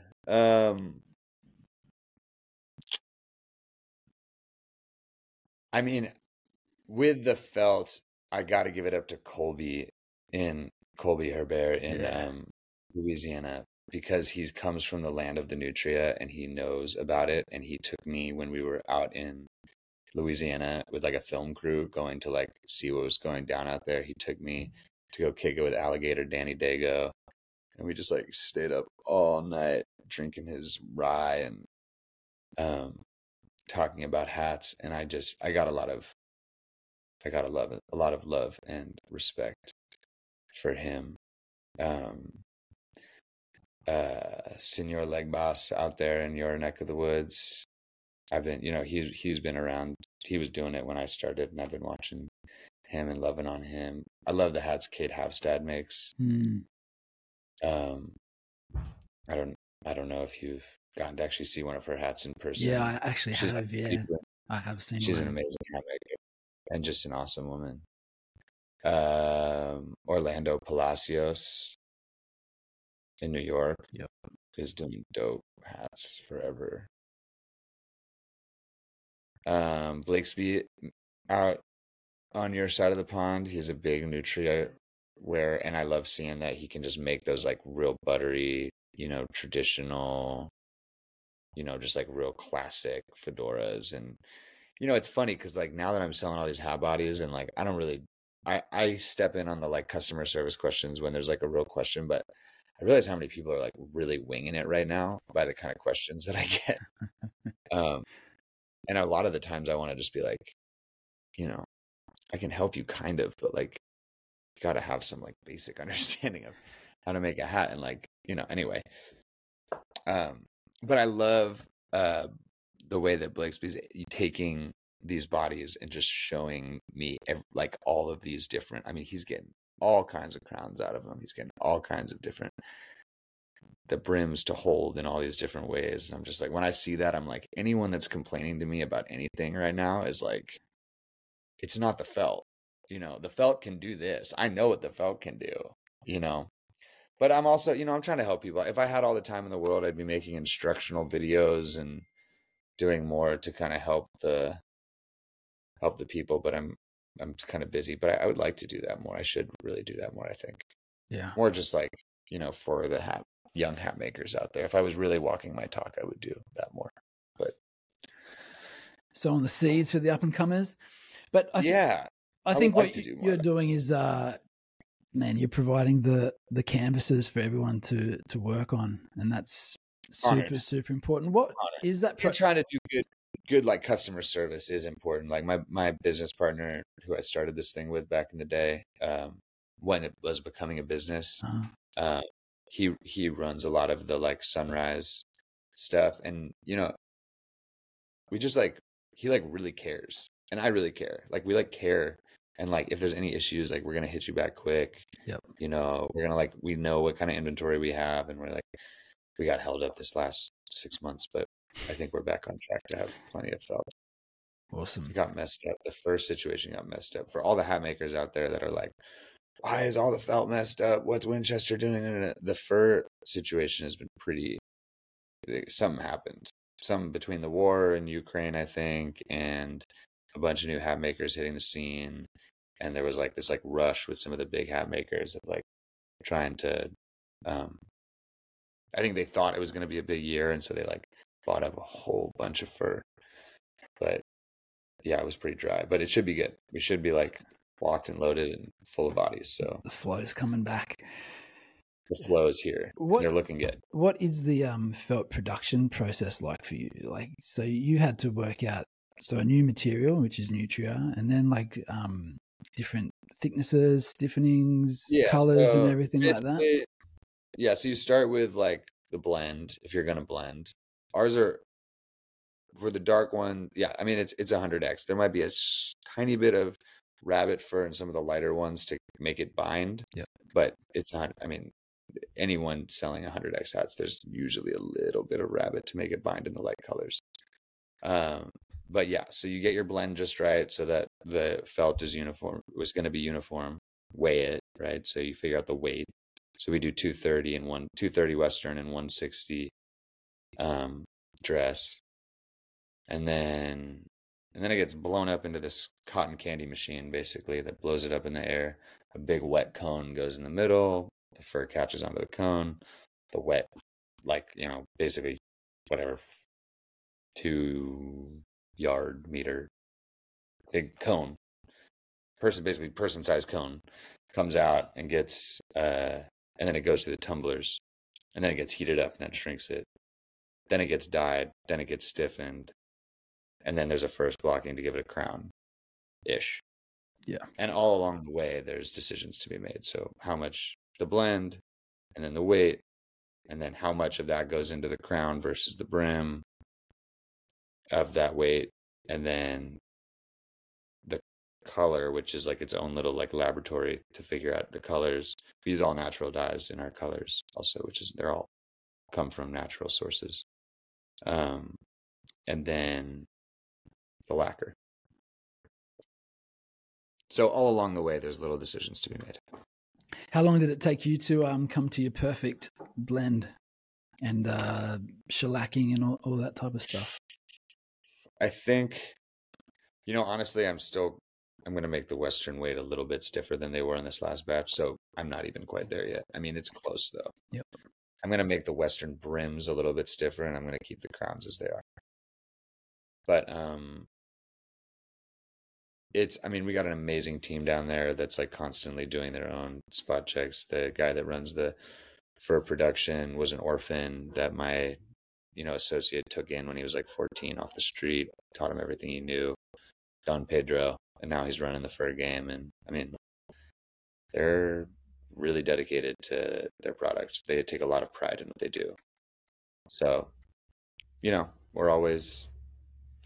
also not used, they also, any bodies that they were making before were getting pressed on presses. So trying to make a body that sits well in a press, in a hydraulic press, is very different than trying to make a body that is easy to pull over a block and then sets well, that you're not going to worry about it falling apart. Yeah, it looks like there's a fair bit in the process and trying to work it all out and find that perfect blend. But I think you got it, man. It's they're beautiful felts, really, really magic. Yeah. Yeah. Thank you. Definitely a favorite.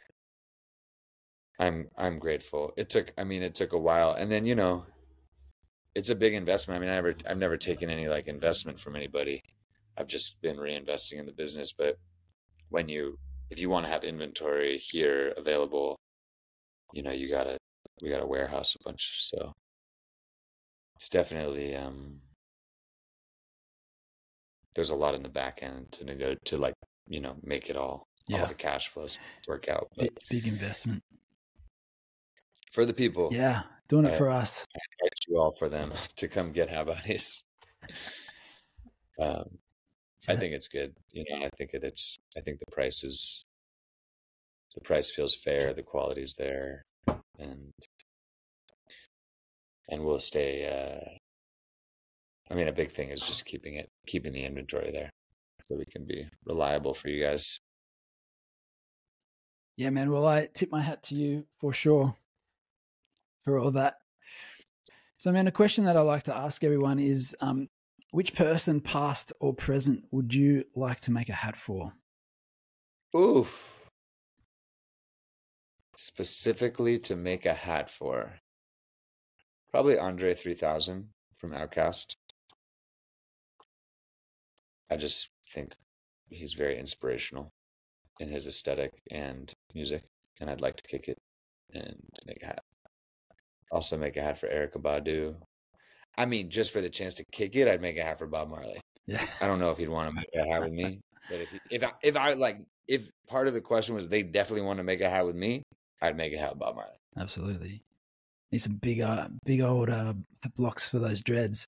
Need a big hat, but I make them. I make them. One of the things that I have made sure about is that I make sure that I block, even in my less expensive hats, I make sure that I block the extra smalls. I mean, I block a 54 to a 63, 64. Yep. To make sure that there's hats for everybody. Because that's hard for a lot of people. You know, people are like, they want to wear hats. They got, you know, they have dreads, or they have really little head, or like they don't fit on the normal spectrum, and like they feel banned from hats. Yeah. Hats don't fit me. Yeah. My head's too big for hats. And, you know, there's always like shame around it. So I like getting to make people feel welcome into the world of wearing hats that have previously felt like it's not for them because of their head size. Felt outcast because of their head size, yeah. It's not an uncommon thing. I always love those customers because they always tend to come back.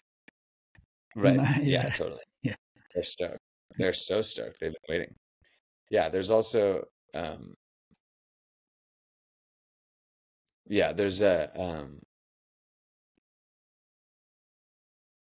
there is, I think, a lot of people, I'm sure that you have heard this, I'm sure all of you out there have heard this, that I'm not a hat person. Yeah. Maybe you don't have to hear that so much. But I think a lot of people get turned off by hats because they, you know, faces are so unique. They walk into the store, there's like a couple of hats available. The chances of that hat fitting well and looking good, you know, if you walked into a shoe store and there were only like 3 pairs of shoes available, you would maybe think you were not a shoe person. But that's what's so beautiful about what we're doing, making these custom hats, because it really does open up all of that excuse that a hat doesn't look good on me. It just, I mean, it just takes opening your heart and mind long enough to try it out, because if someone's making you a hat that's to look good on you, it's probably gonna look good on you. Yeah. If they know what they're doing. Absolutely. Man, I've had to go through that myself after cutting my hair off. It's like trying to find a new style of hat, a new way to wear it. Like, you know? No, you're right. I don't know, man. I'm still struggling trying to find it. Trying to find it. No. Anyway, looks good. See how it goes. Still got the beard. Yeah, I trimmed it down too. I'm ready for a haircut. Trying to be the new improved version of myself. but I think I took a backward step. Anyway, so coming close to the end, do you have any future plans, or what are your future plans? How are you going to move through this universe and share the love? I'm gonna try to well, I'm gonna keep making hats. I intend to continue to make hats, and I intend to continue to find ways to keep the energy flowing. I'm really grateful to like some of the bigger accounts that we have, and like some of the ways that we're able to like take some of the financial pressure off so that it can stay really fun, and so that we can stay really generous with all of our artisan partners. So like it is, we have like a couple of accounts that help out a lot with the financial workings of this by buying, bigger quantities. So it would probably behoove me to go get a couple more of those so that, it can just stay like kind of light and fun and chill. Because obviously the more you got going, and it's really easy once you have like a functioning business with different people working and blah, blah, blah, to like get lost in the sauce, and like either stop doing anything because you just are like a bored boss somewhere, or like get too in the middle of everything. And then you're, like I was saying, I wind up causing too much chaos when I get too in the middle of it. It's just, yeah, you got to just, and I feel like I have responsibility to more people and I want to do right by them. So, in this coming year, my intention on like a more kind of esoteric or like theoretical, philosophical plane is just to like know my lane within the ecosystem of Hampui, and like know where I am actually like the most helpful to do what I do in order for all of this to continue to work, and for the energy to continue to flow, and for the people to feel welcome here, and to be able to continue to touch all of the kind of far-flung people that are touched through what we're doing here. I have intentions to be generous. That's like, that to me is a sign of success, right? It's not like how much you can hoard, right? It's like how much do you have to give, and not like give with your name attached to it, or give because you want something in return, or tax break or whatever. Like, just like to be creating in a generative way, like when you like, or when I'm like sitting around a fire, working a fire for like a ceremony, that fire can either like drain you if you're interacting with it in a place that's exhausting, and your energy is all over the place. You get exhausted and you get burnt, and it's uncomfortable. But like that, working with a fire like that can also be really generative if you're like dancing with it, humble with it, listening to it, quiet enough that you can feed it where it needs feeding, and let it breathe where it needs breathing, so the energy kind of goes inward and upward and not like shooting out in all directions. Like it can be generative even when you're dealing with this like big, seemingly, I mean, all of this feels like none of this feels guaranteed, none of this is promised. It could come collapsing down on me at any moment. For many reasons, it could come collapsing down on me at any moment. I don't take any of it for granted. But when this swirl of energy is creating more life, is creating energy, is creating like more connections and abundance and like joy, it's working well. If it starts depleting me, my employees, if customers feel depleted because they're not getting the right hat, or it's not whatever reason they're feeling like they're not getting what they need, like then something needs to shift. So my intention is to be able to, listen and like, receive that which wants my prayer is that it is obvious for me, for the answers to continue to be obvious for me, so that I can have the courage to see the obvious thing and take the step for it, so that this network, ecosystem, life force of Hampui and Sunrise can continue to grow and create, joy, life. more, more materially, it was my birthday 2 weeks ago, and I haven't made my birthday hat, so I'm feeling a real pressure to make myself a new felt hat. And I can't. I think I might do the sage color. Check this Nice. color. Yeah, show us.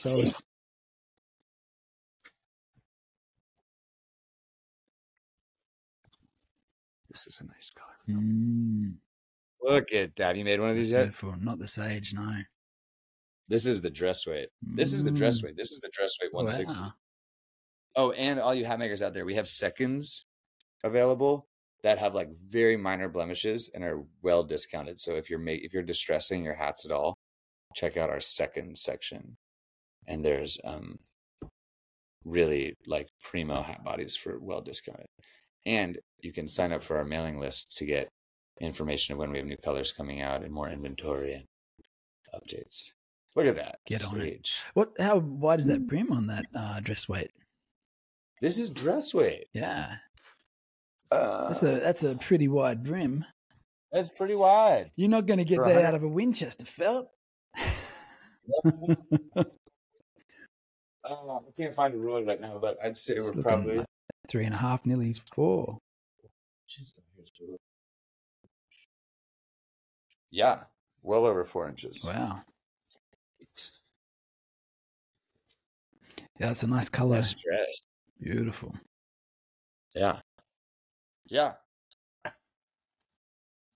Nice. They're good. Yeah, man. I want, and we're down. We're down to help, and we're down for feedback. I mean, it's for the people. So like, if everyone says that they want it, I'm making it how I like to make them. But if everyone was like, we need a little more, like we were making them with 220 gram for our Western weight was 220 for a while, and we got enough feedback being like, yo, we want an extra. We need a little more material here. Yeah. So we threw another 10 grams in. And they're a little wider than they were in the beginning, which is really helpful. Yeah. Yeah, man. Right. So good. So good. Yeah. Yeah. Yeah. Dreamwork. Yeah. All ships rise. Sunrise. Yeah. That's when I thought about sunrise. That's what I was thinking about. All ships rise. You know that old thing, when the sea rises, it lifts all ships or whatever. Absolutely. And that feels like the thing for us, right? It's like there's a rising tide of people wanting to wear hats, and we're all catching it. And it's like, we're either all going to ride it together and like, big each other up and make a culture out of it, and like continue to make hat wearing like an acceptable and like respectable thing to do, or people will start like fighting with each other and eating or whatever, Yeah. I hope that we all stay in it together. I hope that I appreciate what you're doing, Jack, doing this podcast, and like bringing a place for people to come and listen and be inspired by each other. And, obviously we're all out on IG, and like some people are like, hecka quiet, and some people aren't. Like I see you're up on there, like bigging up other hat makers and like feeling that sense of community and camaraderie. We all have a lot of we're a very unique bunch of people that have dedicated themselves to this craft. And like I said, there's certain things that you kind of notice about a lot of us that are like, oh, okay, they're like a Mad Hatter. They like, that's what they were here to do. And so I'm grateful that you're bringing the people together, and I'm for it. And I'm here in service as best I can be to the hat making community. And I'm saying that to you because I'm sure that you're out there listening to this. So. Yeah, thank you, brother. You are one of the real ones, indeed. And I think everyone can feel it, and through all your words and all the work that you're doing and all the things that you're doing behind the scenes that maybe people aren't truly aware of. But hopefully after listening to this, they'll start to get a little glimpse behind the veil. I don't reveal myself to many, Jack. But I appreciate you inviting me on here. I'm very honored. I'm very grateful for the opportunity to share my story with people that I think could actually, either benefit from it or relate to it, and I hope that, it does bring more connections for me with whoever is here. My door's open. So. Thanks, Willie. Yeah, man, I feel like we've only barely scratched the surface, and I'm truly keen to get you back on for some more of your awesome stories. I'll keep talking. Man, love it. Love it. Before you go, can you tell everyone where they can find you and how they can get a hold of your hats and or your beautiful felt bodies? Yeah, so Hampui hats, Hampui, it's a Quechua word. It means soul of mine return to me, calling the parts of yourself that have been, lost in the sauce through all the ways that we suffer in our life, calling those bits of ourselves back into us. Hampui hats. We have a website, we have an Instagram. I'm on the other side of both of those, even after all this time. So say what's up. Sunrise Hat Supplies is the hat body business, and we have worked with different folks, but we're starting to work with Superior down in Colombia to start stocking some of his tools here. I don't know if you've seen his tools that he's making with it. Some beautiful things down there. I've like sampled all of them, and he's my fave. So I have asked if we could stash some of his stuff here, so he doesn't have to deal with the shipping costs and everything. So those will be available soon on our website as well. And I got lines on like a bunch of different things. So you can always, for the hat makers out there, especially people trying to like grow the business, want to talk about production possibilities, or you're looking for a machine or whatever, like my door's open. I'm down. I love this stuff. So feel free to reach out and I'll help you as I can. Maybe you'll be able to help me. Let's all help each other. Let's do that. Yeah. We all rise together. All right, my man. Thank you so much for your time. It's been a pleasure. So fun. Can't wait till we're actually hanging out in the same room together. I'm sure we will have a good time. If you are ever in California, man, I'm sure I will be are chasing you down. Don't you worry. My door is open. Spare bedroom. Thank you, brother. You are welcome. Bring the fam down to Australia. We'll hang out and go surfing. Yeah. That'd be fun. Hey, now we're talking. Yeah, get in the lab together. It'd be fun to make some hats together one day. Awesome. All right, brother. Talk to you soon. I'm soon. Many blessings. Take care. Peace. Peace and hats. All right. Thanks for tuning in to this week's episode with Willee from Hampui Hats. If you want to connect with Willee or see more of his work, you can find him on Instagram at Hampui_hats or on his website, hampuihats.com. If you want to get in on some of his beautiful Nutria felt offerings, go check out his sister company. It's called Sunrise Hat Supply, and you can find them at sunrisehatsupply.com. If you're after some hat blocks or some tools or flanges, check out our sponsor, Hat Blocks Australia. They make some of the best hat blocks in the industry. They do free shipping worldwide, and they have a lifetime warranty on everything they make. You can find them at hatblocksaustralia.com.au or on Instagram at hatblocksaustralia. Don't forget to follow the show, the Hatmakers Podcast, on Spotify and Apple Podcasts, and make sure you check out the Instagram page, the Hatmakers Podcast. My name is Jack. You can check out my work at Creatures of the Wild Unknown. I've got more podcasts coming next week, so make sure that you're listening for that one. And until then, my friends, keep on hatting.